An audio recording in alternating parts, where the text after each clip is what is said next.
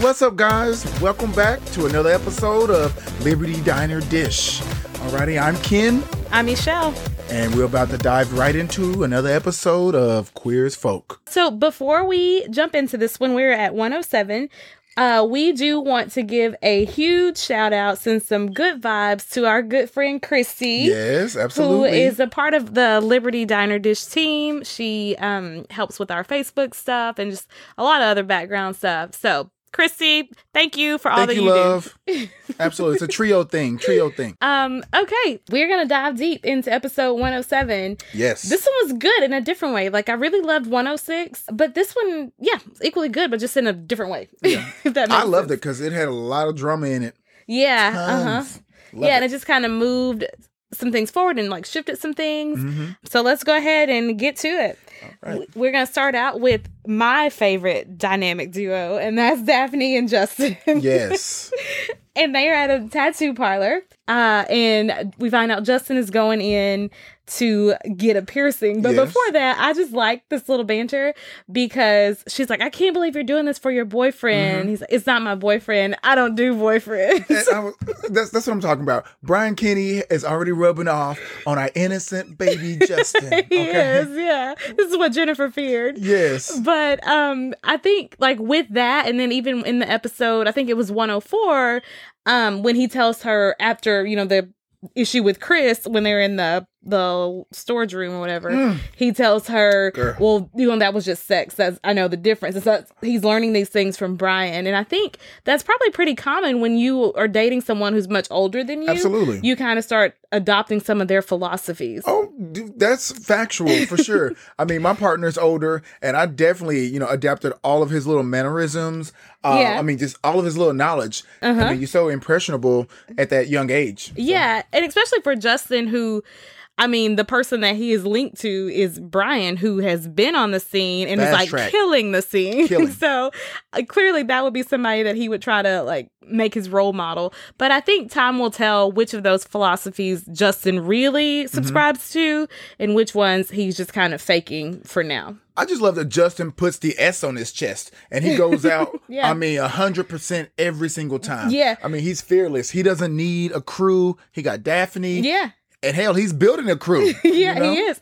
Well, and even here, like, Daphne's trying to discourage him with these horror stories she's heard about piercings and whatnot. And he, like, does not care. Legends. He will not be deterred. Yeah. No. Dismisses, urban legend. I don't care. I said I'm doing this. Is what I said last episode. He will bulldoze over you if he's made up in his mind he's doing something. So he does go ahead and get his little piercing. And then we leave from that scene and we go over to the Liberty Diner with Dr. David and Michael. They are such a beautiful couple. Every time I see them together, I just get warm. I smile. I'm in love with Dr. David. Well, I think there's such a newness to this, and we've not seen a couple, like, I guess, starting out fresh and really trying to build something, because, like, Ted wanted that, but we, of course, saw the problems with it last time because it wasn't based on the right thing. And then Emmett doesn't have it and Brian doesn't want it. Yeah. And so we get like this fresh look at a couple that's trying to build something. So I like that scene. Yeah, it was really good. And it wasn't over there. I love how Debbie just ended up coming in. And like you said before, her personality is so large. I mean, it's everything. And I love when she found out his career, what Dr. David does, and her reaction was priceless. I mean, it was almost a little gold diggerish. A little bit. Loved it.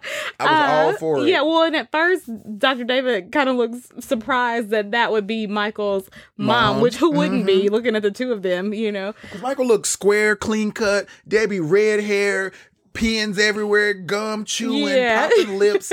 I mean, she low-key ratchet, and I'm here for it, okay? Yeah, but Dr. David is smart. He knows you get in good with the mom if you want to get in good with the son. Absolutely. If you want to get it in with the son, you get it in. But Michael is narrating in this episode, and he says that, everybody wishes they had a boyfriend. And he's like, well, why don't we? And he says, really, because we're afraid. We can't even commit to a houseplant. And so I think we kind of see Michael is like warring with what he thinks he wants, but what he knows he fears. And so as much as he wants a real relationship and wants commitment, that frightens the crap out of him. Which just scares a lot of people. Yeah. I mean, people, sometimes your imagination or your conscience can be your own worst enemy. Exactly. You know? Like, and it happens to me all the time. I second guess everything. And I could be ruining my blessings. You know? And that's what Michael potentially and he's doing. got no example of it around him, even though it's in him, like he's a romantic and it's in him to want that. He has no example of it. Like his mom is single. Yep. His uncle's single. His uncle's single. All of his friends are single. Exactly. So he's the first one who's kind of striking out into it. Well, then, so Debbie, after he helps her with take some pressure off her knees or her back, she invites him over to dinner because she's like, "Oh, good man for my son. Let me feed you." For real. Doctor, I'm cooking for you. I'm cooking. You coming home. You're going to get a home cooked meal. Yeah. So that's one mother-son interaction. And then we go over to another one that is not so bubbly. And that is at the Taylor's house. And we find out that Jennifer is telling Craig about Justin. And I understand where she's coming from. She's scared. She literally witnessed her son with a full grown man. Yeah. And now it's time to get him involved, you know? Yeah. Yeah, because it'll create tension in her home if she does it. And so on the one hand, I'm like, Jennifer, you knew that he was going to react terribly to this because she kept saying, like you said last time, what if his father finds out, or I hope his dad doesn't know, or whatever. So she knew what to expect from Craig's reaction, but she probably was like, it's better if I tell him than he find out like I did. Absolutely. Yeah. Well, and also what she says is like, they kind of should have known this was coming, and Craig dismisses all the facts, all the evidence. He was in total denial. He has an excuse for everything. Yeah. And she literally says, as we both thought, as meaning since he was young. Yeah. She's like, we both knew. And he's like, no. She's like, we both suspected. You know, we did. And then she uses these words and she's like, so he's what? Creative or, you know, sensitive.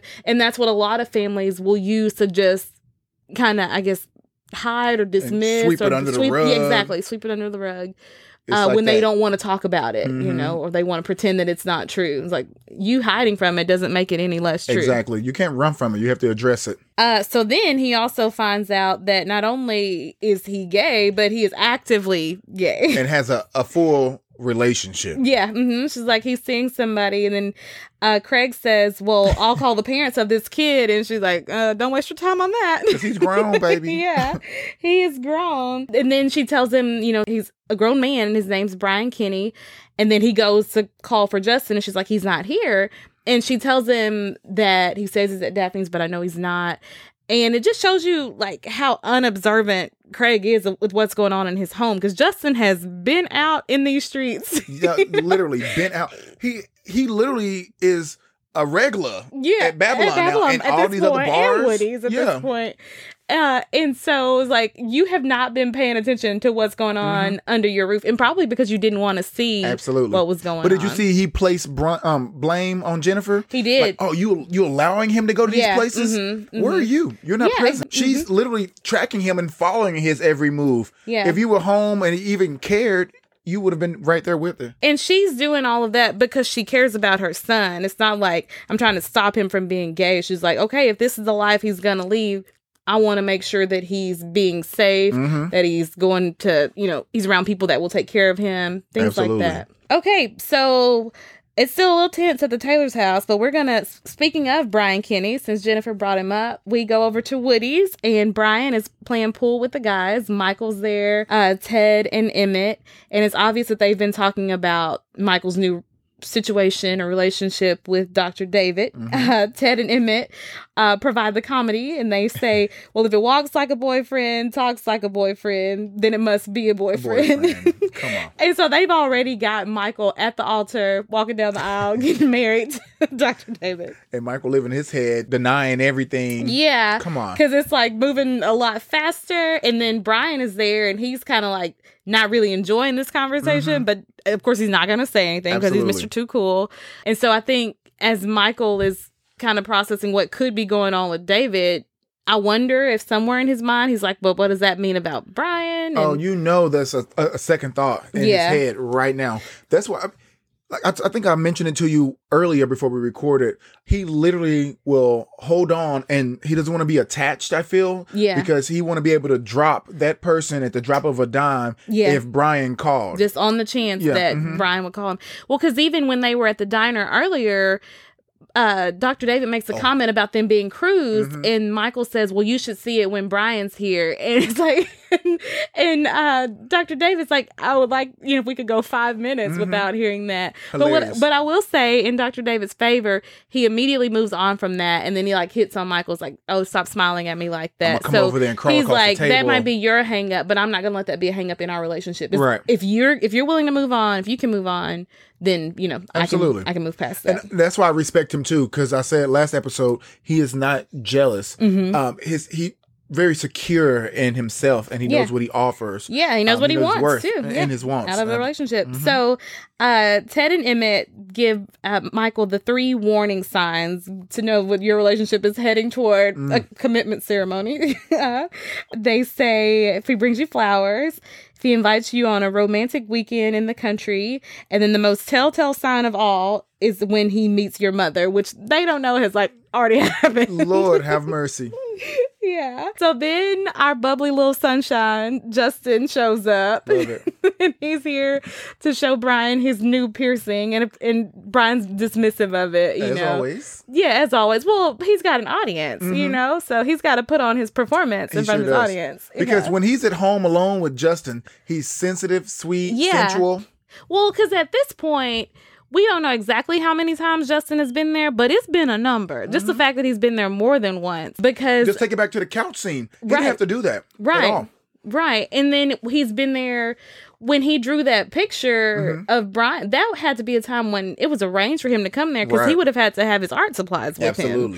So, yeah, you can pretend in front of your boys, Mr. Kenny, but we know what's going on. But you can see the smirk in his eyes every time he sees Justin shows up somewhere where they are. Here he is. My number one fan. So then Brian is telling, he kind of turns back into Michael and he says, well, hey, don't forget about Friday. It's Studs and Suds at Babylon.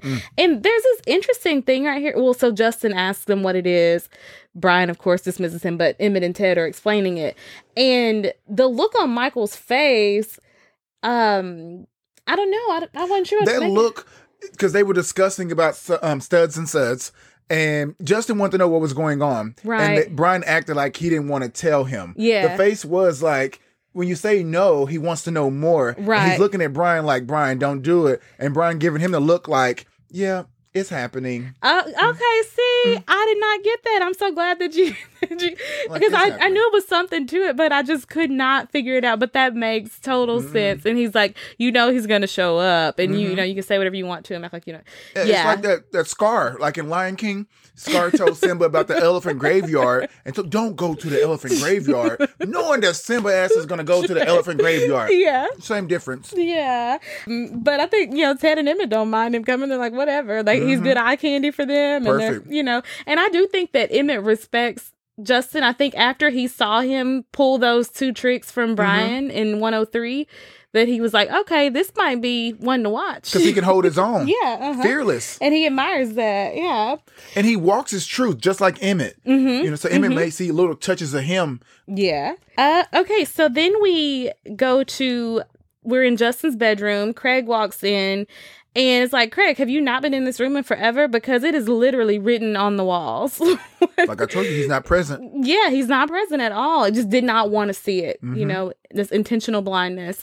And so he sees like magazines. They're not porn, but, and he sees some of Justin's drawings of naked men. He finds this picture of Brian and Justin, and they're looking super coupley, real cute. Very close. Yeah, it was very, very in that cute picture. Photo. And you can just kind of see it settling in on him. And he was slowly breaking down. Yeah, and it was like, I'm going to have to accept that this is happening. This is true. Yeah. But intercut with this scene is we see Brian was a little bit more affected by that nipple ring than he let on, because he and Justin are at the loft. It was a hot and steamy scene. It was. I mean, it really was. I love the way it was shot from afar, and you kind of see it through like the window mirror. I mean, it was hot. Yeah, I love it. And I also love how it's intercut with this scene with with Craig, with Justin's dad, because it shows from Justin's perspective how he sees this relationship, and then from his dad's perspective, how he would see it, you know? And so it just creates this jarring contrast for the audience to kind of see it like that. Because Justin's in awe and ecstasy. Yeah, He's having the time of his life. Well, like, once again, one of his plans worked out the way he wanted it to. He's like, I got this nipple ring because I knew that was going to be one more thing to entice Brian, and sure enough, it did. Yeah, sure did. So there's something very subtle that happens in that scene that I want to kind of double click on. There's this other show that I watched, and I think it was on Netflix. It's been a couple years ago. I listened to a director's cut, or maybe read an article about it, and the guy was talking about how it was just like a 30-minute show, and he was saying how every scene in that show was shot in a bedroom. Well, as I was watching it, I didn't pay attention to that, because I'm just listening to the dialogue, you know, following the stories that I care about. And he was talking about he wanted to have everything occur in these very intimate spaces. So sometimes it was friends, sometimes a boyfriend and girlfriend or whatever. And so just like, there's a lot of deliberate choices that get made when, you know, more than just the dialogue, there's a lot of deliberate choices in how an episode is shot and how it's filmed. Yeah. And so in this one, we see as they're in the middle of this hot, steamy session, Brian intertwines his fingers with Justin's, and the camera zooms in on that. And I think that's an important moment. Because it's intimate. Yeah, it's intimate. And I think at that point, that's how we know that emotions are starting to come into play. It's not just sex with Justin. Exactly. Because even if it's been just like good sex at this point, it's clear that emotions have come in. Absolutely. Yeah. No, I definitely agree. I just wanted to make sure that we did touch on that. It was a fire sex scene. Yeah. Yeah, but even like because it had that little thing in there with the hand holding, it like goes from it's not sex to making love. Right. Well, and it's not just gratuitous. Let's just show two men going at it to show that scene. And also just the body shapes, the silhouettes that they were making. You can tell it just wasn't sex. Right. It was way more passionate. Right. With the arching of the backs. Yeah. And, I mean, it was nice. Very tastefully done. I mean, it was hot, but it was also, nice in a different way. So Craig just looks lost during all of this. And so we're going to have to see how Craig handles that or can't handle it or whatever.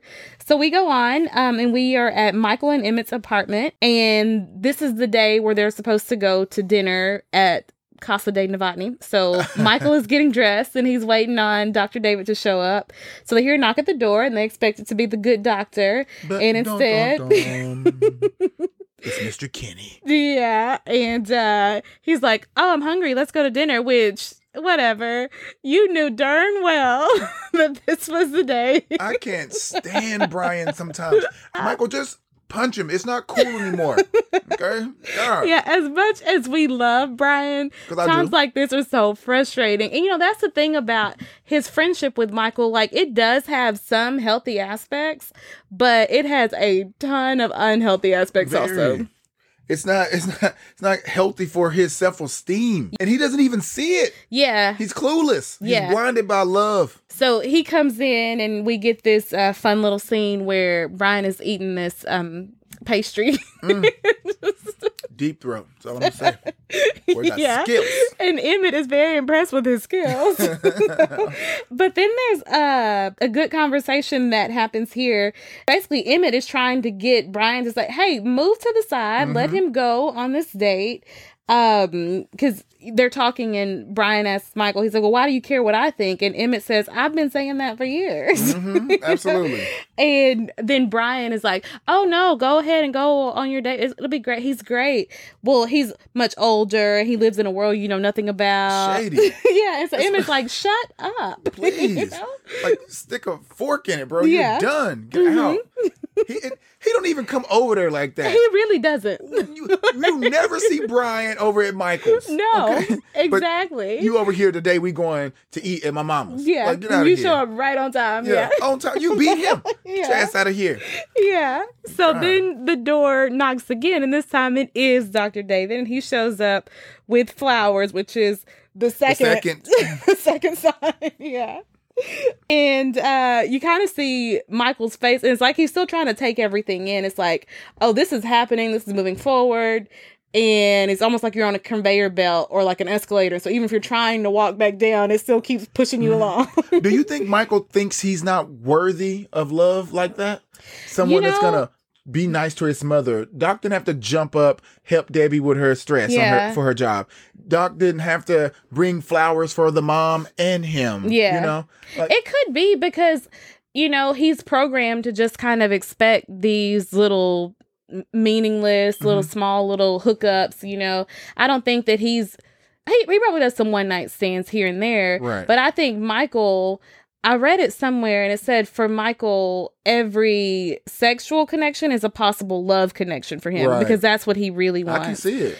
But none of them have worked out that way. Right. And so it could be that he might be having a hard time accepting that this one could be legit, could be the real deal. His guard is up.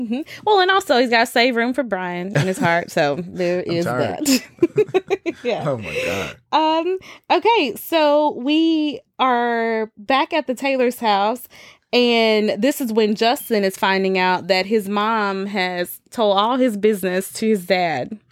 This is a very powerful scene. Yeah. I mean, it's his coming out to his dad. We all have been dreading this because we knew it was going to be really bad. Yeah. Just the way Jennifer have been talking about it in the past. Oh, if his father knew, oh my God. Yeah. So we expecting the worst. But once again, Justin being Justin, I mean, put that S on his chest and he's Superman. I mean, he handles Craig. He does. Yeah, he really does handle it and stand up for himself here. And I love that they wrote it this way, that Justin wasn't apologizing to them and saying, I'm sorry you have to have me as a son. He was like, he stood in his truth, 10 toes down. Exactly. Okay? He didn't care. I mean, he let his dad have it. It was like, you can do this, and that. I'm still going to be me. It's not going away. This is who I am. Yeah. Accept it. Take it or leave it. Yeah. Well, so they bring up the age issue because they're like, it's not your fault. This man seduced you. And Justin's like, no, he didn't entice me. Like, I went after him. Yeah. Every time. If they only knew. Right. You know, how many times? Right, exactly. Like Justin showed up that night looking to find someone to take him home. Absolutely. You know, and he lucked out and got someone who treated him with respect and you know, gentleness. Yeah. But yeah, it was like, no, he didn't come steal Justin from the playground. But Justin went there and found him. But in that scene, just what about AIDS? Yeah, exactly. And Justin hit him with, we wear condoms. Hell, I even put it on him myself. Yeah. That sent Craig into a frenzy. You know what I'm saying? Like, Craig didn't know what to do. Yeah. I mean, he was about to pass out. But even the fact that that's what Craig brings up, like, AIDS. You're not even thinking about, okay, how life is going to be for your son who's gay and how he's going to have to deal with a whole lot of stupid and crazy in the world because of that. So you're not even looking to protect him from that. You're just like, you're gonna get AIDS, you know. Yeah, and he calls him a monster, a child molester. But then he is though. Well, even though he is 17, you know, even though he's 17, which means he's able to consent, but that 30-year-old should not be with no damn 17-year-old. Yeah, but I think that's what we talked about, though. There's a maturity to Justin and an immaturity to Brian. And so the numbers look real bad when you see him on paper, but when you see those two personalities, that Justin gap is not that more big. Mature than Brian. He is, yeah, but in that gap doesn't seem so big when you see the two of them together. And that's funny too. I know we're gonna move on to the next scene, but it's funny how when you're 17 dating a 30-year-old, that's bad, but you'll see a 30-year-old dating a 45-year-old, right? And that's totally coming. Oh, you a cougar? You know, like and because the assumption is there where you're older, you're more mature. But some people are younger and can be, you know, pretty mature. I've met some very immature 70-year-olds. So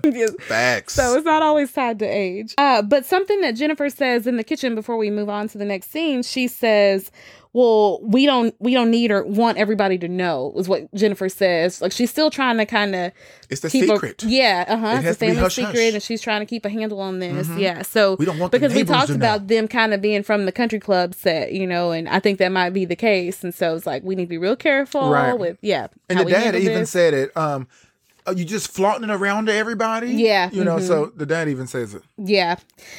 So. Also in this scene, they're telling Justin that he like can't see Brian. He's like, no, I love him like more than anything, and all I want is to be with him. And they say, you're not gonna see him. He's like, yes, I am. Yeah, I'm going. So yeah, part of that could be you know, he's young, he doesn't know any better. He's like giving his whole life away to this person.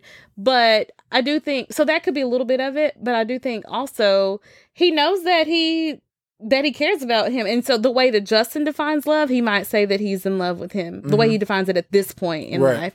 And so anyway, just as an audience member, hearing him say that, it's easy to just dismiss it as puppy love and just like foolish teenager. But that's what his mom did. Like, Justin, you're not old enough to even know what you want. Right. You know? But you don't know what he experienced and what he feels. So, yeah. Anyway. Okay. So we finally get to dinner at the Novotny's, and it's Vic, Debbie, Dr. David, and Michael. And they like Dr. David. They're happy to see Michael with someone. Michael looks happy. He does.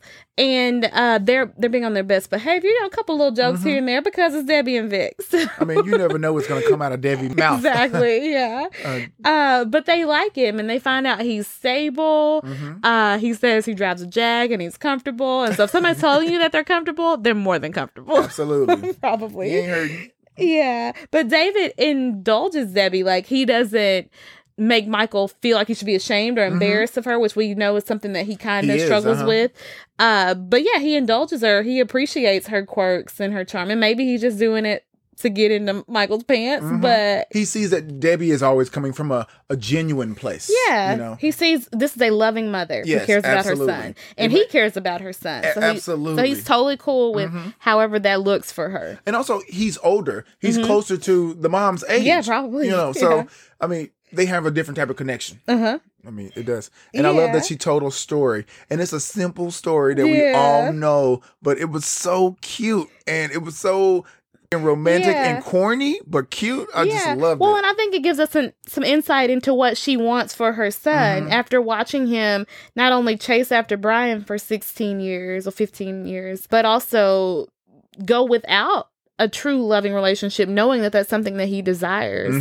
You know, and she sees his potential here, and so she's really excited for her son. She even had like a little sparkle twinkle in her eye. She did. And then when they saw like, ooh, things are starting to, you know, sparkle over here with Dr. David and Michael, her and Vic, you know, get out of the room. And then Dr. David and Michael head up to Michael's old bedroom, which the last action that bedroom saw was Brian and Justin. 15 years ago. No. It was Brian and Justin in episode 104. Yep. Yeah, that was the last action that bedroom saw. Absolutely. So while they're up there, Dr. David invites him away for the weekend to his cabin in the woods. And so we got all 3 warning signs. All in one. Yeah, in one episode. The first half of the episode, all 3 of the warning signs, well, and Debbie answers for Michael, so Michael's going. Michael's hesitating. Yeah. And you know how thin those walls are. Just from the episode with Brian and Justin, we heard everything. So Debbie heard everything. Yeah. And she answered that. So he's got no choice but to go now. So Brian is at the loft, and he is on some early 2000s hookup site, and this guy's supposed to be on his way. And then he gets a knock at the door, and it's Michael showing up. And here's what's crazy. So as soon as Michael gets there, Brian, says hi or whatever, and like chat a little bit, but then he's like, you gotta go. I got a guy on the way over here. And Michael was cool with it. Yeah. Like, it's cool. Like, you just show up at my house, almost ruined something I had going on. Yeah. But I come over, you shoo me away because you have some nobody that you don't even know? Yeah. Coming over here? But that's whatever, because Michael's used to that, but it's what follows it. Because Michael came to tell him, hey, I'm not gonna be at Studs and Suds on Friday because I'm going away for the weekend with Dr. David. And then now Brian's mad. Yes. It's like, if you want to spend time with me, we could have done that right here. Right. But you just kicked me out because, your needs always come first. Exactly. But Michael didn't see that, but it was just, yeah. and like I said, I'm tired of Michael being so damn thirsty over Brian. At this point, it's like, I can hold Brian responsible for his part, but Michael's responsible. Yes. Yeah. I mean, fool me once, shame on whatever the saying is. Now it's shame on his ass, okay? I'm tired of it. Exactly. So he leaves, and then Brian gets a phone call, and he's thinking it's the guy who he scheduled to come to his house. I was shook. Oh, I was shook. Yeah, because he gives him quite the greeting when he answers that phone. He didn't even let the person speak. He just goes right into it. Get your ass over here. 9-inch dildo. this wide and thick. I'm gonna demolish you. Yeah. Who was it? Oh, Craig Taylor. Got an earful. And I mean, can you imagine being Craig and it's like, I need to find out who was taking advantage of my son, and then that's the first thing you hear. Yeah. And then he's thinking, oh my God, my son is in a relationship with this guy. Right. So he's fixing to do all this nasty, crazy shit to my son. My son has basically told us he will pledge his life to this man. But what they don't know about Brian is, Brian's a hoe. Yeah. So Craig in his mind thinking his son fixing to get like ravished. Yeah. But it's some little random thought. Yeah. That's running around the internet. Exactly. So it's crazy. Oh my. We go back to Michael's place, his apartment with Emmett. And so another thing I wanted to point out, I remember there's just like a few things that I remember from when I watched this show in the early 2000s, because, you know, I only saw like 1 through 3, episode 1 through 3. And the friend that I was watching it with at the time, he pointed out to me that they do like they highlight certain colors with certain people. So like Brian and Justin were in that blue light. Like Brian's bedroom is always kind of in a blue light. And then even in this episode, he's wearing like all like denim on denim, you know. But then at Michael and Emmett's apartment, there's a lot of orange. Like you see lots of pops of orange. Wow. And then Debbie, of course, is red. She's got the red wig hair. And her fingernails are red. So just a really neat little thing that they do, like ways that they find to bring in like the pride colors. And colors also sets the tone for the scene. You know, something dark and red can be, mean something bad or whatever the case. But even in Debbie's case, it was good. Yeah. But in this scene, it's just bold. Well, red is bold. You know, and you think red lipstick, a woman wearing red lipstick, that's bold. A lot of people would associate it with that. Facts. But yeah, so that's just like a neat little thing. I like to try to find stuff like that because what I was saying earlier, like deliberate choices that get made. And so set designers need as much credit as the show writers and sometimes even the actors. All these little ways that they tell a story. So how they found ways to, like I said, pull in the pride colors and stuff. They shoot it. I mean, it's clear vision. Yeah. Exactly how they want to execute it. And it's done flawlessly. So it's just so neat. And I like when it gets a little over the top, when it gets a little theatrical. Some people might be turned off by that, but I like it. Especially knowing that these showrunners came from theater. A lot of these actors came from theater. Some of even the people who worked on the set came from theater. So I don't mind it at all when I see that kind of over the top stuff. Okay, so like I said, we're at Michael's place and he is calling in at work because his ladder injury is messing. Oh, he has a weekend to catch. Okay, I feel a little something coming on myself. Yeah. Okay. But then his friends tell him, hey, you deserve some personal time. Like, hey, like you were saying that he might feel like he doesn't deserve it. And they're like, yes, you do deserve something like this. You deserve a person who's going to treat you like this. Michael's most significant relationship in his life is the one he's had with Brian. It's been non-sexual, almost like one-sided. I mean, not to say, okay, we do love Brian, and Brian does take care of Michael in some ways. We talked about that last episode. But as far as like a intimate relationship goes, it's very one-sided, very unrequited love. So that's been his most significant relationship. And the crumbs that he gets from that, he's gotten so used to, surviving. Yeah, surviving on these crumbs. And so he, whether he doesn't think he deserves it or he just doesn't expect anything more. Yeah. So I love how Ted repacks his suitcase. Gives him like a change of underwear, lube and condoms. That's it. Right. You don't need to do nothing else. Fucking and talking. That's it. You ain't going nowhere. Talk, get to know each other. Michael's still worrying and fretting about, this relationship. And then he says, I want him to like me.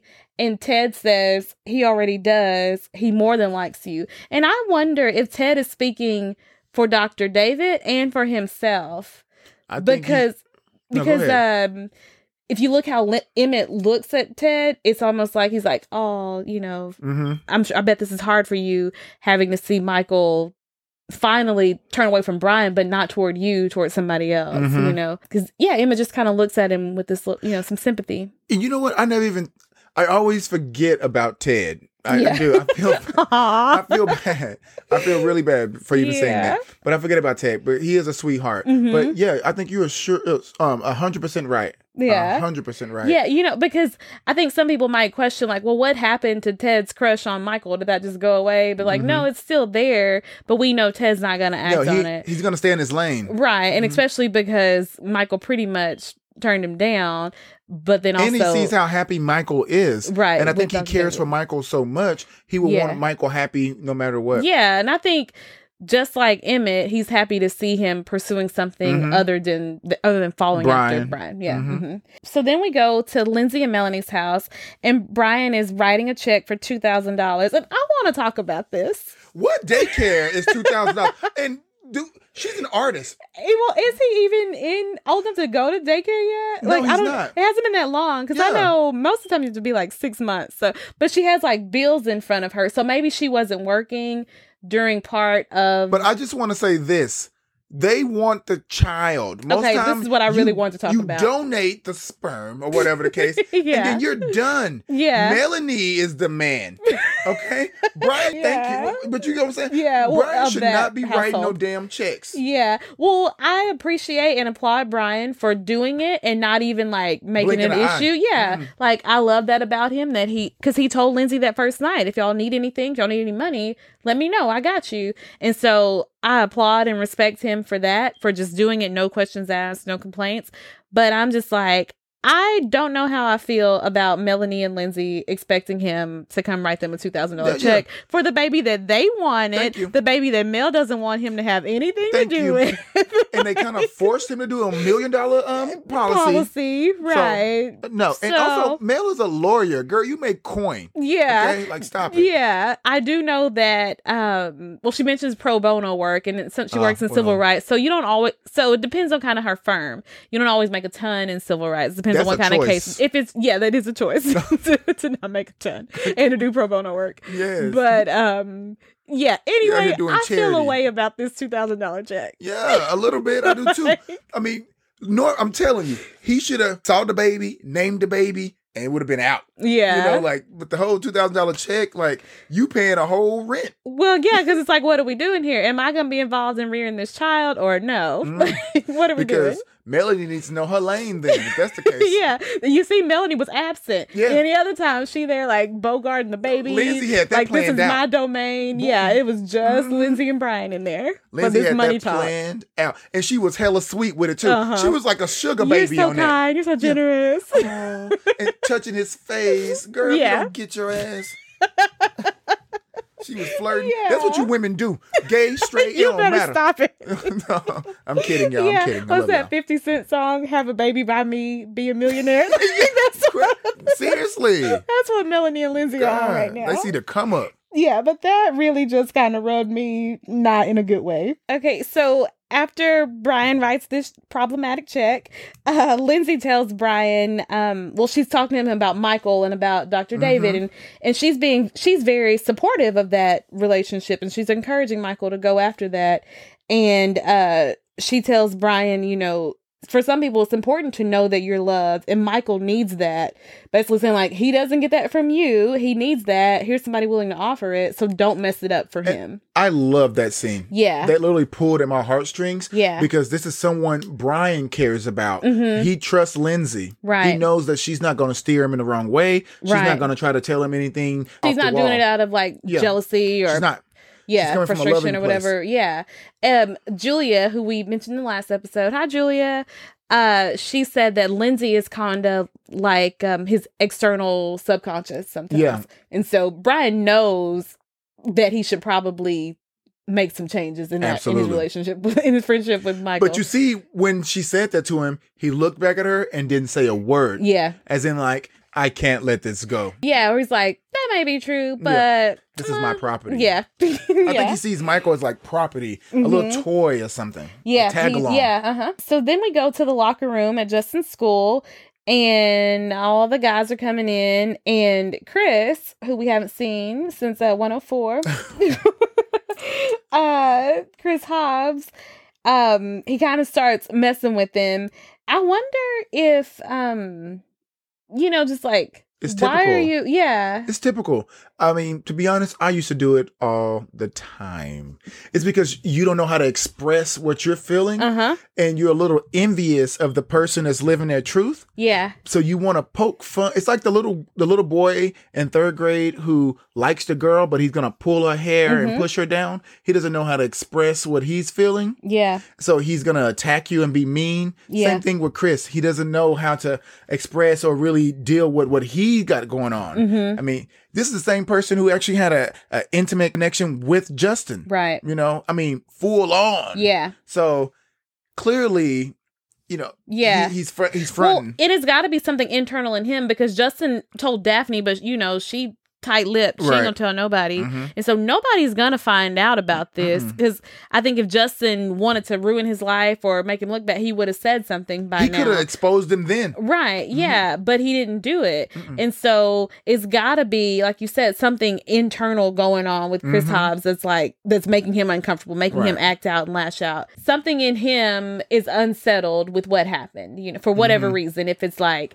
I can't believe he did that to me, I can't believe I let him do that, I can't believe I enjoyed it. Whatever the reason is. And I like that they kind of keep it vague because that's probably how Chris feels inside. Like he's not really sure what to make of it. So I like that they didn't exactly spell it out for us, but they made it clear that there is some type of internal struggle going on. A little personal with me when I was first in my early stages of experimenting and all of that. Yeah. I would do my little experiments, but once I climaxed and I came, it was over. It was like I snapped out of gay back into the straight world. And then if you talked to me, touched me, any of that, wanted to hold hands, any of that, the fight was going to break out. Yeah. I mean, it's just, I don't know. You're nervous. You're scared. You don't want to be exposed. You don't want to be outed. It's just so much. And you probably felt like as long as you don't cross certain boundaries, you could say, well, no, I'm not gay. I was just kind of getting off in that situation, basically. Like, I know some boys people, being boys. Yeah, some people, their thing is like, well, I don't kiss other men. Like, I might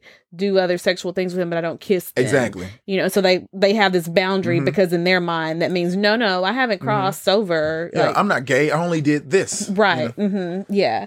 Justifying it for them. Yeah, so this escalates. He notices Justin's nipple ring, which he might be a little bothered by. Because nobody else noticed it out of all those people. And nobody said anything. Justin had been sitting there, you know. And he noticed it, and then he asked him where he got it. Well, Justin says Liberty Avenue, and I would bet that they know knows what goes on Liberty Avenue, what goes on. And so he accuses him of being gay, and Justin's like, no, I'm not, because in that environment, Justin's smart enough to know this is not a safe environment for me to come out in. Because everyone could have attacked him then. Yeah. And so even though people probably suspect, because remember that day of school when Brian dropped him off, you know, in the Jeep, but he's still trying to deny it. But okay, I don't want to promote violence, but I am glad that Justin defends himself and throws a punch. And to be honest, he throws the first one and lands a good one. I don't promote violence either, but I definitely promote standing up for yourself. Yeah. And he used his words first until Chris pushed him. Right, so exactly. He got physical first. Like you were over there. I was getting dressed, minding my own business. You came into my personal space. You put your hands on me first. Like, I'm gonna defend myself. I'm gonna sock you. Yeah, period. And I just love that fight and that toughness and that braveness in him. And even though he's soft, like Justin is more of the sensitive type. He doesn't come off as being a tough guy. Yeah. But he's not going to let you walk over him. Exactly. Because he's, that's the thing about being more emotionally mature. It's like, I got this soft side. Yeah, I'm in love with this man, but you're not fixing to just run all over me. It's going to be a respect thing, period. Yeah. So then, they exchange punches, and luckily the other classmates pull them off each other before things get out of hand. But then Justin spits blood onto Chris Hobbs. And, I wonder if that's a symbolism of AIDS. Exactly. And then you see Chris, from the sound effects, he gets super frustrated and mad at that. And Justin probably knew that he would think that. He's like, okay, that's what you think about me here. Yeah. It's done. Well, and Justin knows he doesn't have it. Yeah, absolutely. But so that is an intense scene, but I just love how strong Justin is, because I feel like there are so many young gay and lesbian queer kids and teenagers who need role models like that, who need to see a person who is unapologetic, who's young and unapologetic for who they are, you know. How would you, did you feel like you had good examples of that when you were a teenager? No, I had no examples of that as a teenager. I was definitely a loner. So I created this false reality, and the lie became the truth. Yeah. And that's how I gained my armor, I guess. I felt like I needed to survive. Yeah. And I didn't really get confident until my late 20s. Yeah. I mean, I kind of just faked it till I made it or whatever the case, and yeah, because that's what's so great about representation in television, in that, there's so many things that as we continue to talk about this whole series throughout the next several seasons, there'll be a lot of things that we bring up that this show was groundbreaking in and why it was so important and so impactful. But the importance of representation, like seeing gay stories where people are proud and people are liberated and people are living in freedom, and it's not without trouble, because that's what this episode is showing us. Like, Justin has been kind of coasting along, but in this episode, we see his boat starting to get rocked a little bit, I didn't get to finish this when it first came out because, a lot of my issues, I ain't gonna call them issues, but growing up at 14, finding out that I was gay and trying to express that to my parents, it became issues. So clearly I didn't get to finish the show. So I started a few episodes, and that's why I be getting little flashes because things start coming back to me.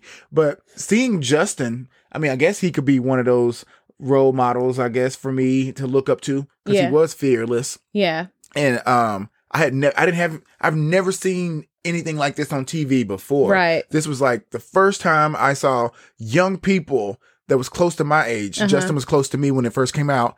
And I don't know. It was very fascinating for me. Yeah. Good scene, even though it's tough. And even though I hate to see Justin be treated like that, just the way that he handled the situation, held his own. Yeah. Stood flat footed and was like, okay, if we gonna get ratchet up in here, let's do it. And he takes it like a man, every lump. It doesn't matter. Okay. So, we leave the locker room and we go to Dr. David's country cabin. Very nice cabin that he built. We find out a lot about him. I love it. In this scene, we find out just some of his history, that he has an ex-wife. He says, okay, one thing, he says he was married for 7 years and then he was dating a man for 6 years. I think his son is 12. So either the math is wrong or there was some overlap. Oh, no. Well, maybe, he met his wife. So they were together. And while they were in college or something, we'll just say they met. Well, he's older, so he wasn't in college. But before he married her, he knocked her up. That could be it. And then when the baby was 5, he was like, okay, we've been engaged for 5 years. Let's go ahead and get married. And then they was married for 7. And then he realized that he wanted to be with a man. And then they divorced. Yeah, that could be it. I was just thinking about it. I was like, that math is kind of funny. We're not going to come for Dr. David, okay? You know how I love Dr. David. You do love Dr. David. So we're not going to do that. Okay. So... yeah, we find out he has an ex-wife, that he has a son. And he talks about how, because Michael says, so you were straight? And he says, well, he's like, no, I was gay, but, I was pretending to be straight. And he talks about being in the closet for a time, especially where this woman's involved. And I think Michael can relate to that, because we know at work, he's pretending, and then there's a woman kind of, they're not in a relationship, but there's that lingering thing with Tracy, and he has no emotional connection there. He's just using her as a cover for himself. But I think Michael can definitely relate to, he can, for sure. Yeah, because Michael knows what it's like to not be able to fully live life the way you want to be able to live. What's Michael's coworker name? The older lady. Marley. Remember, Dr. David comes up and she's making, was it Dr. David or was it the other gay couple that was walking? The other gay couple. Walking and holding hands. So Michael definitely has to be in the closet. And then Dr. David came up once while Tracy was there. And I think he got to see Michael in his element, how Michael was hiding it. Yeah. I'm glad he didn't say anything then. Yeah. And make Michael feel more uncomfortable. I'm glad he took his time and let it unfold on his own. Yeah. And told him in the right, like, hey, I did this, but now this is my truth. Yeah. And I didn't think about it till you said it, but I think that Michael tells him then that he's not out at work. And now it makes sense why Dr. David is like, oh, okay, cool, you know, and just lets it go because he can remember a time when he lived that way for one reason or another, you know, even if their reasons weren't the same, you know, he remembers a time when he lived that.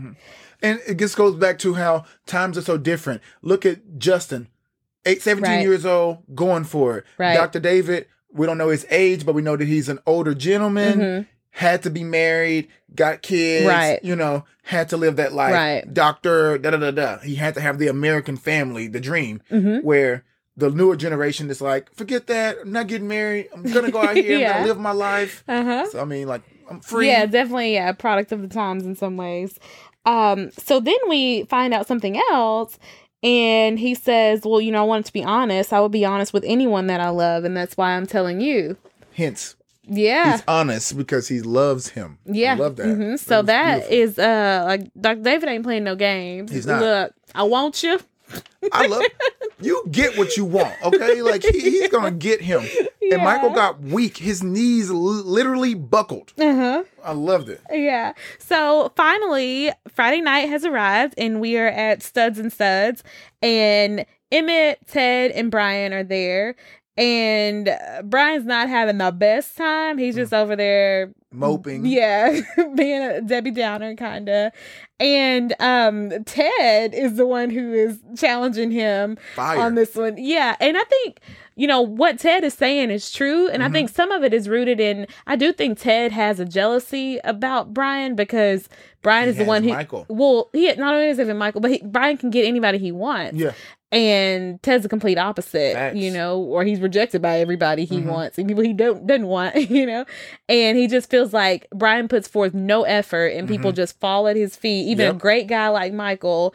But here I am trying to put forth effort and can't get anybody, or when I do, it blows up in my face, or they just, you know, drug me. Yeah, leave me for dead.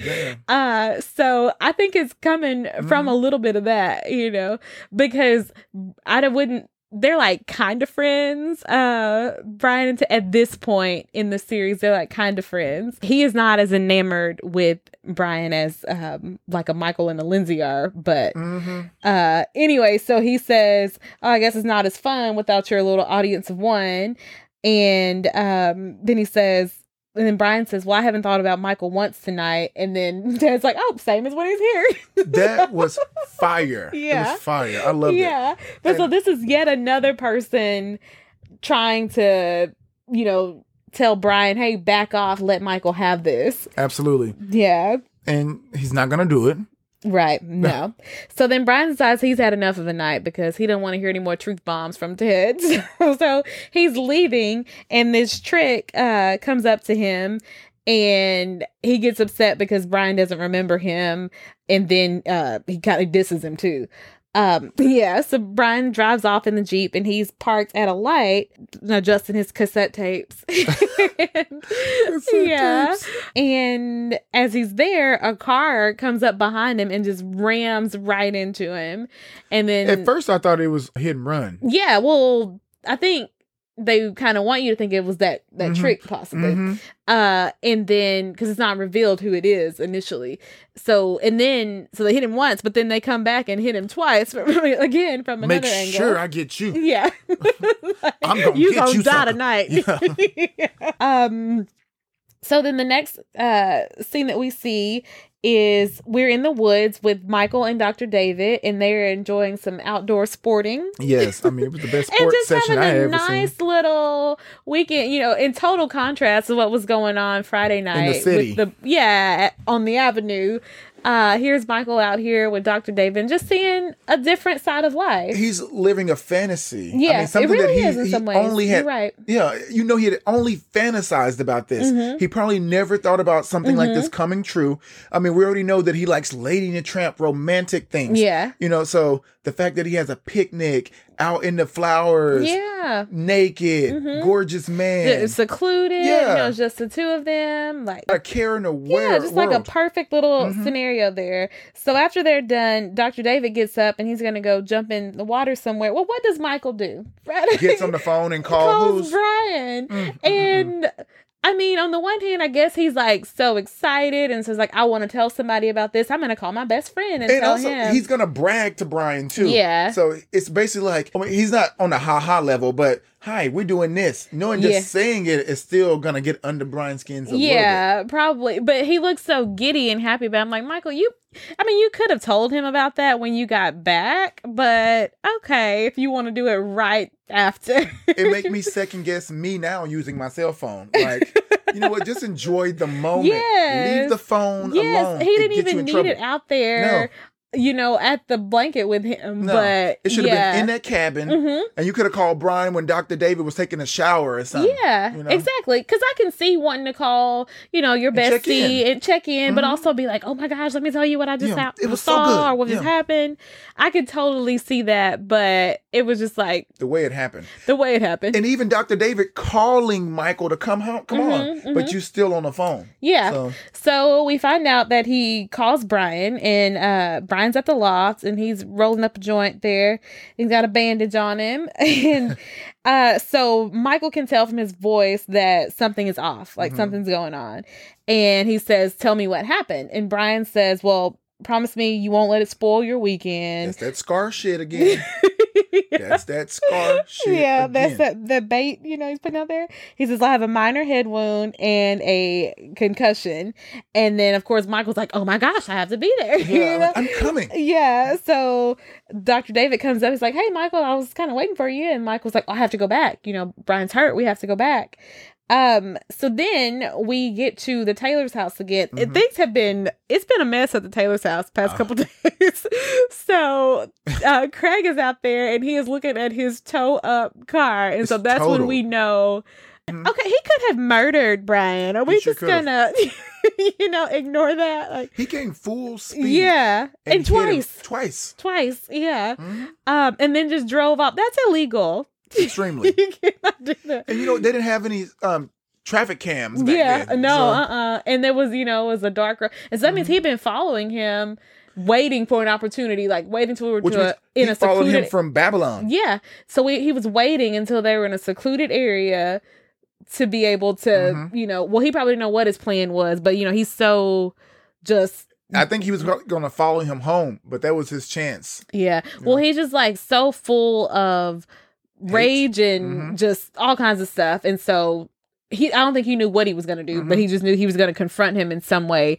And I guess that's just what he came up with. I don't even think that he's angry about Brian being with his son. I think he's angry just that he feels that Brian helped his son become gay. Right. Like it's his fault. He feels like if you would have never enticed my son, like they said, then I wouldn't be having to deal with this. Because I think for Craig's mad because of what it makes him look like. It's like, it makes it look like I wasn't a good father, like I wasn't a strong enough father figure. Because he's not there to fight Brian because you're 29, almost 30, messing with my 17. That's where I would be. Like, I'm there to kill for mine. For real. Grown, You're grown. You're messing with my little young child. I mean, he's almost he's a young adult. Yeah. He's not even grown. Just because you're 17, 18, you're not grown. Yeah. All right. You consider an adult, but you're not grown. So he's not even there on that tip. He's on there like you just said. Yeah. How it makes him feel. And that's selfish. Yeah. So, they're at the garage and they see Craig's car and Jennifer's like, what happened? Well, Justin comes out and then he sees it too. And so Craig is like, where do you think you're going, Justin? You ain't going nowhere. And he says, and I heard what happened at school. You're all, like you said earlier, over there flaunting yourself. And then Justin's like, the other guy started it. Like, you're my father. How about you defend me? The other guy started it. And then Craig says, well, you're not going back to the school. We're going to send you off. He says, you need to learn some discipline. You need to learn how to be a man. And these are just such toxic, erroneous views of homosexuality. He brings up all of the stereotypes. You're not manly. You're just rebelling, you're too young, things like that. He brings up all that kind of crap to dismiss, what Justin's saying. But Justin's not hearing him. Justin is very secure in himself. He's going to continue to discover and find out more about himself. So he could care less. Yeah, and so Justin does like come back and fire back at him, and that's when Craig slaps him. And then I think at this point, Craig is realizing, oh, I need to get a handle on myself, because you look at him and he like can't even look Justin in the eye anymore. He's shamed. And I love every word of Justin's speech after that. Yeah, he did. I mean, word for word, he was like, basically, you can hit me, but I'm not going to cry like a faggot. Yeah. You can send me away to boarding school, but I'm pretty sure there's more butt fucking at boarding school than there is in a back room in Babylon. Yeah. So, I mean. And so he's just like, it does not matter what you do. I'm still going to be me. In fact, he says, I'll still be your queer son. It's like, that's not going to change. Like, whatever you got going on, whatever you do, that's not going to change who I am. And then he just walks off, and I just absolutely love it. I still do not like the aggression that Justin gives Jennifer. I mean, she's trying so damn hard. Yeah. Give that aggression to Craig. Yeah. Jennifer is trying. Yeah. My God. She is. He might be feeling a way toward her because he asked her not to tell. And she is his mother, not his best friend. Right. Yeah. And I understand why she ultimately had to say something when she chose to say something. But he might be feeling a little way about that. So over at the loft, Brian is there, and all of the friends have come over because he's got this little, half an inch cut. But I kind of like that, even though almost all of them have gone off on Brian or about Brian this episode, they are all there because that's what friends do. That's what family does, So they're all there. Mel and Lindsay are there. Mel probably got drugged there. And Ted and Emmett are there, even though Ted was just going off on him the night before. And Brian's there. And I wonder, how this came to be. So Justin was there too. Yeah, Justin was there. That's what I meant to say. Okay, so he probably called Lindsay and told her, I was in the hospital. Here's what happened. And then, do you think he called Ted or called Emmett, or do you think Michael? I think Michael called Emmett and said, "I'm coming." Oh, that could be right. But so Brian would have had to call Justin, because who else would have Brian his number? Called Justin. Probably. Or maybe Justin just showed up. Yeah, I just kind of think about how they all got there. But anyway, I like they were all chilling. Yeah, the point is, I love to see them just chilling like family, like friends. And Brian's being Goldilocks on the couch, like, oh, it's too hot. Oh, it's too cold. He loved all the attention. Yeah. Oh, of course he did.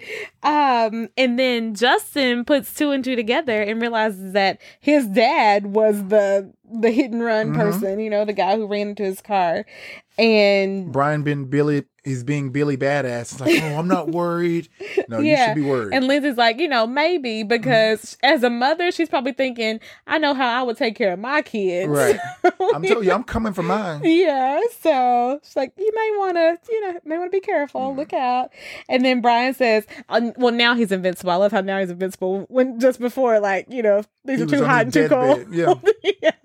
But now he's invincible. So then they start this impromptu party. And so, Mel and Linz are all over each other. And then Brian pulls Justin up to him. And I love how comfortable he's getting with doing that. And I love how comfortable Justin's getting with this group, because nobody was questioning why Justin was there, So I like how he's just kind of slowly starting to fold into their little group.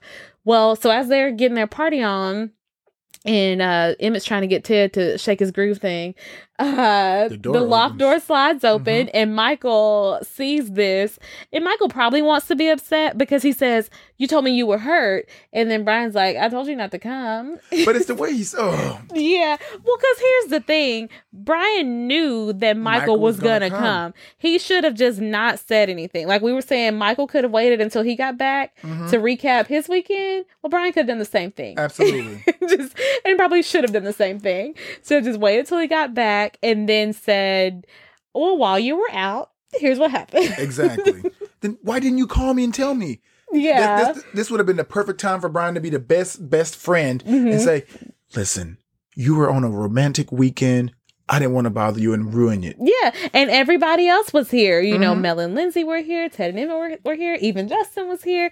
I was okay. Right. And that would have just sealed the deal even more. Yeah. To just show, hey, I can be okay if you're not here. You're not the only person who can take care of me. Absolutely. Yeah, but that's not how it went down, of course. And so Dr. David sees what's going on here, and he's like, Michael made us rush back, and then here's Brian dancing around, you know, and if I'm Dr. David, I'm looking at Michael like, what the heck is your problem? Like, you really obsessed So now. then he leaves out. Well, then Melanie follows him outside. And this was a good save because last episode, she damn near ruined it. Right. So she went out to kind of, you know, try to smooth things over. And, because Dr. David pretty much leaves like, I don't have time for this. I don't do these little silly childish games. Yeah. Like, he pretty much, you know, heads out. And so Melanie goes out there because she can relate to him. Like we talked about that last time. Like, Brian's kind of like this third party between both of them in their relationship. Yeah, her relationship with Lindsay. But so she kind of apologizes for Brian or on his behalf. And Dr. David says, well, I should just walk away. And she's like, well, you could do that. And then Dr. David's like, what is it about Brian that makes Michael so loyal and devoted and just hooked on him? And then she says, well, they say it's because he'll do anything, say anything. You know, he's no apologies, no excuses, no regrets. And then Dr. David says, so basically he doesn't care.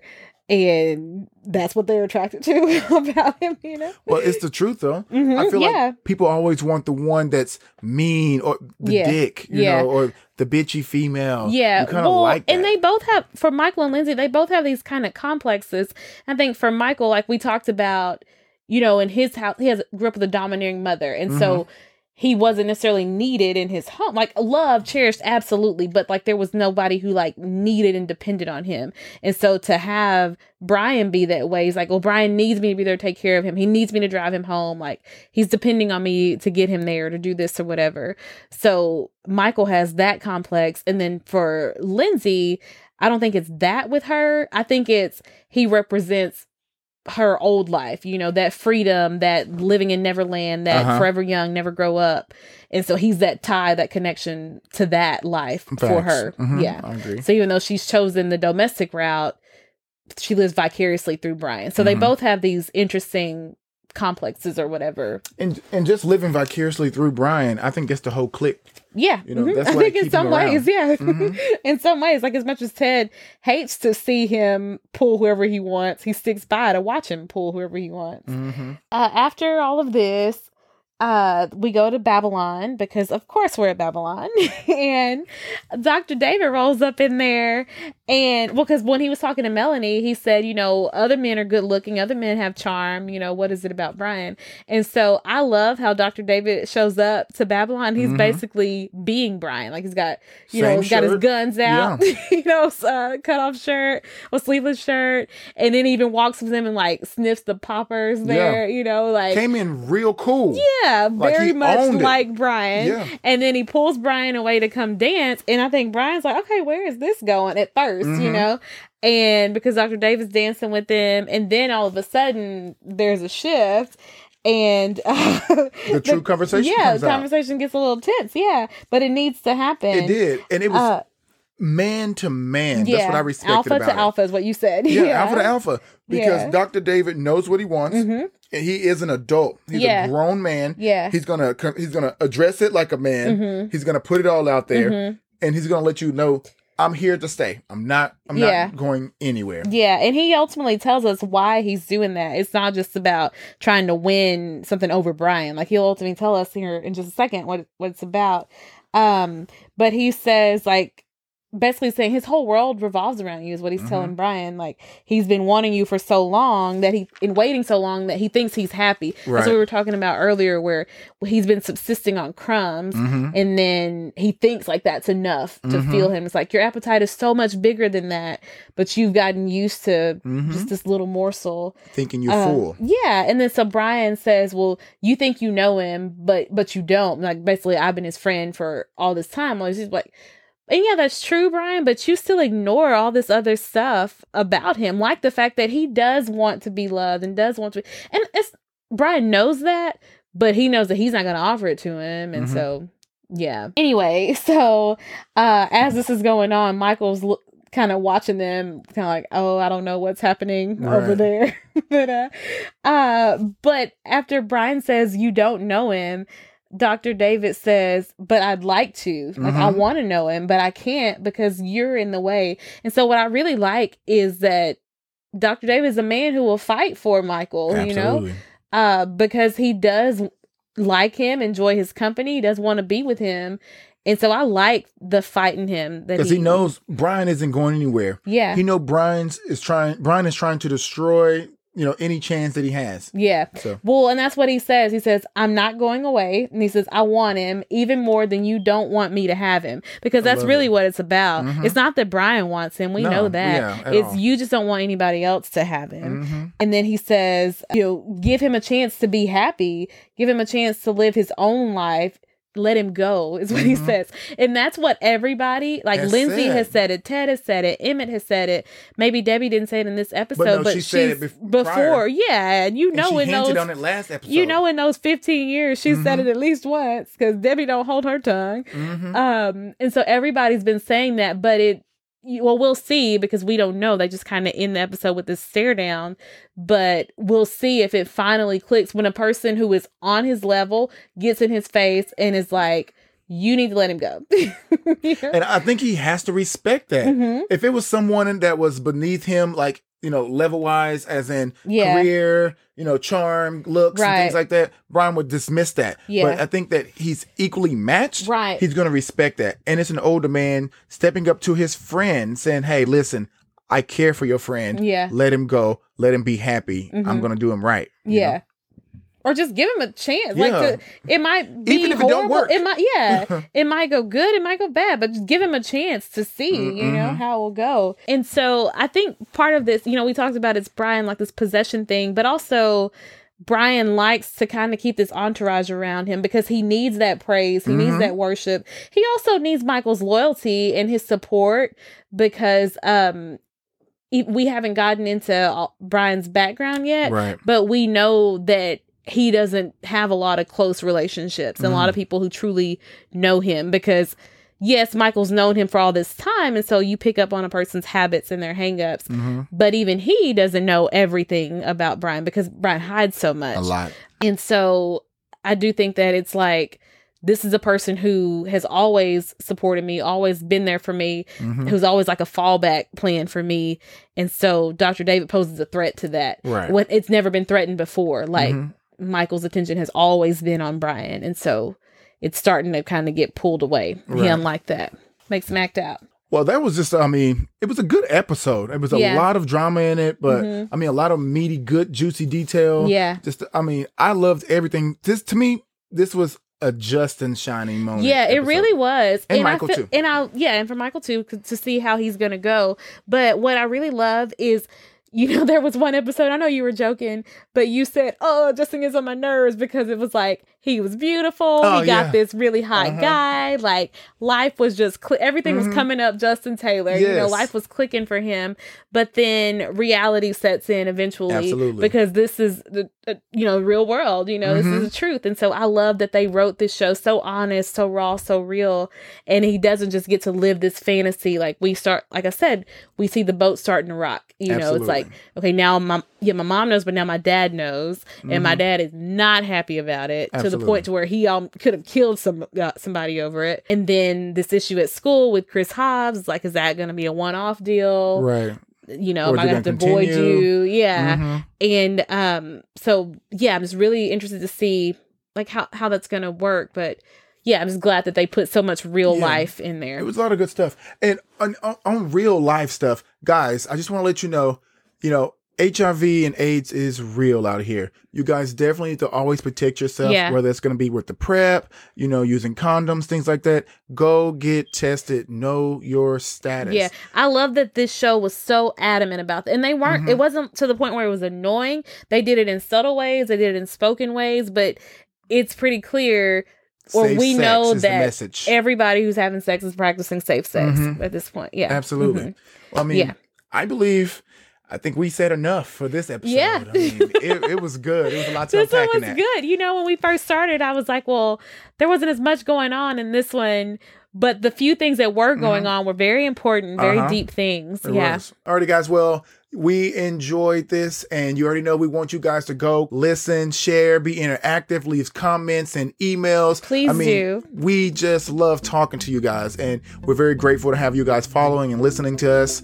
And until next time, it's been real, guys, and we are out. Bye. Bye.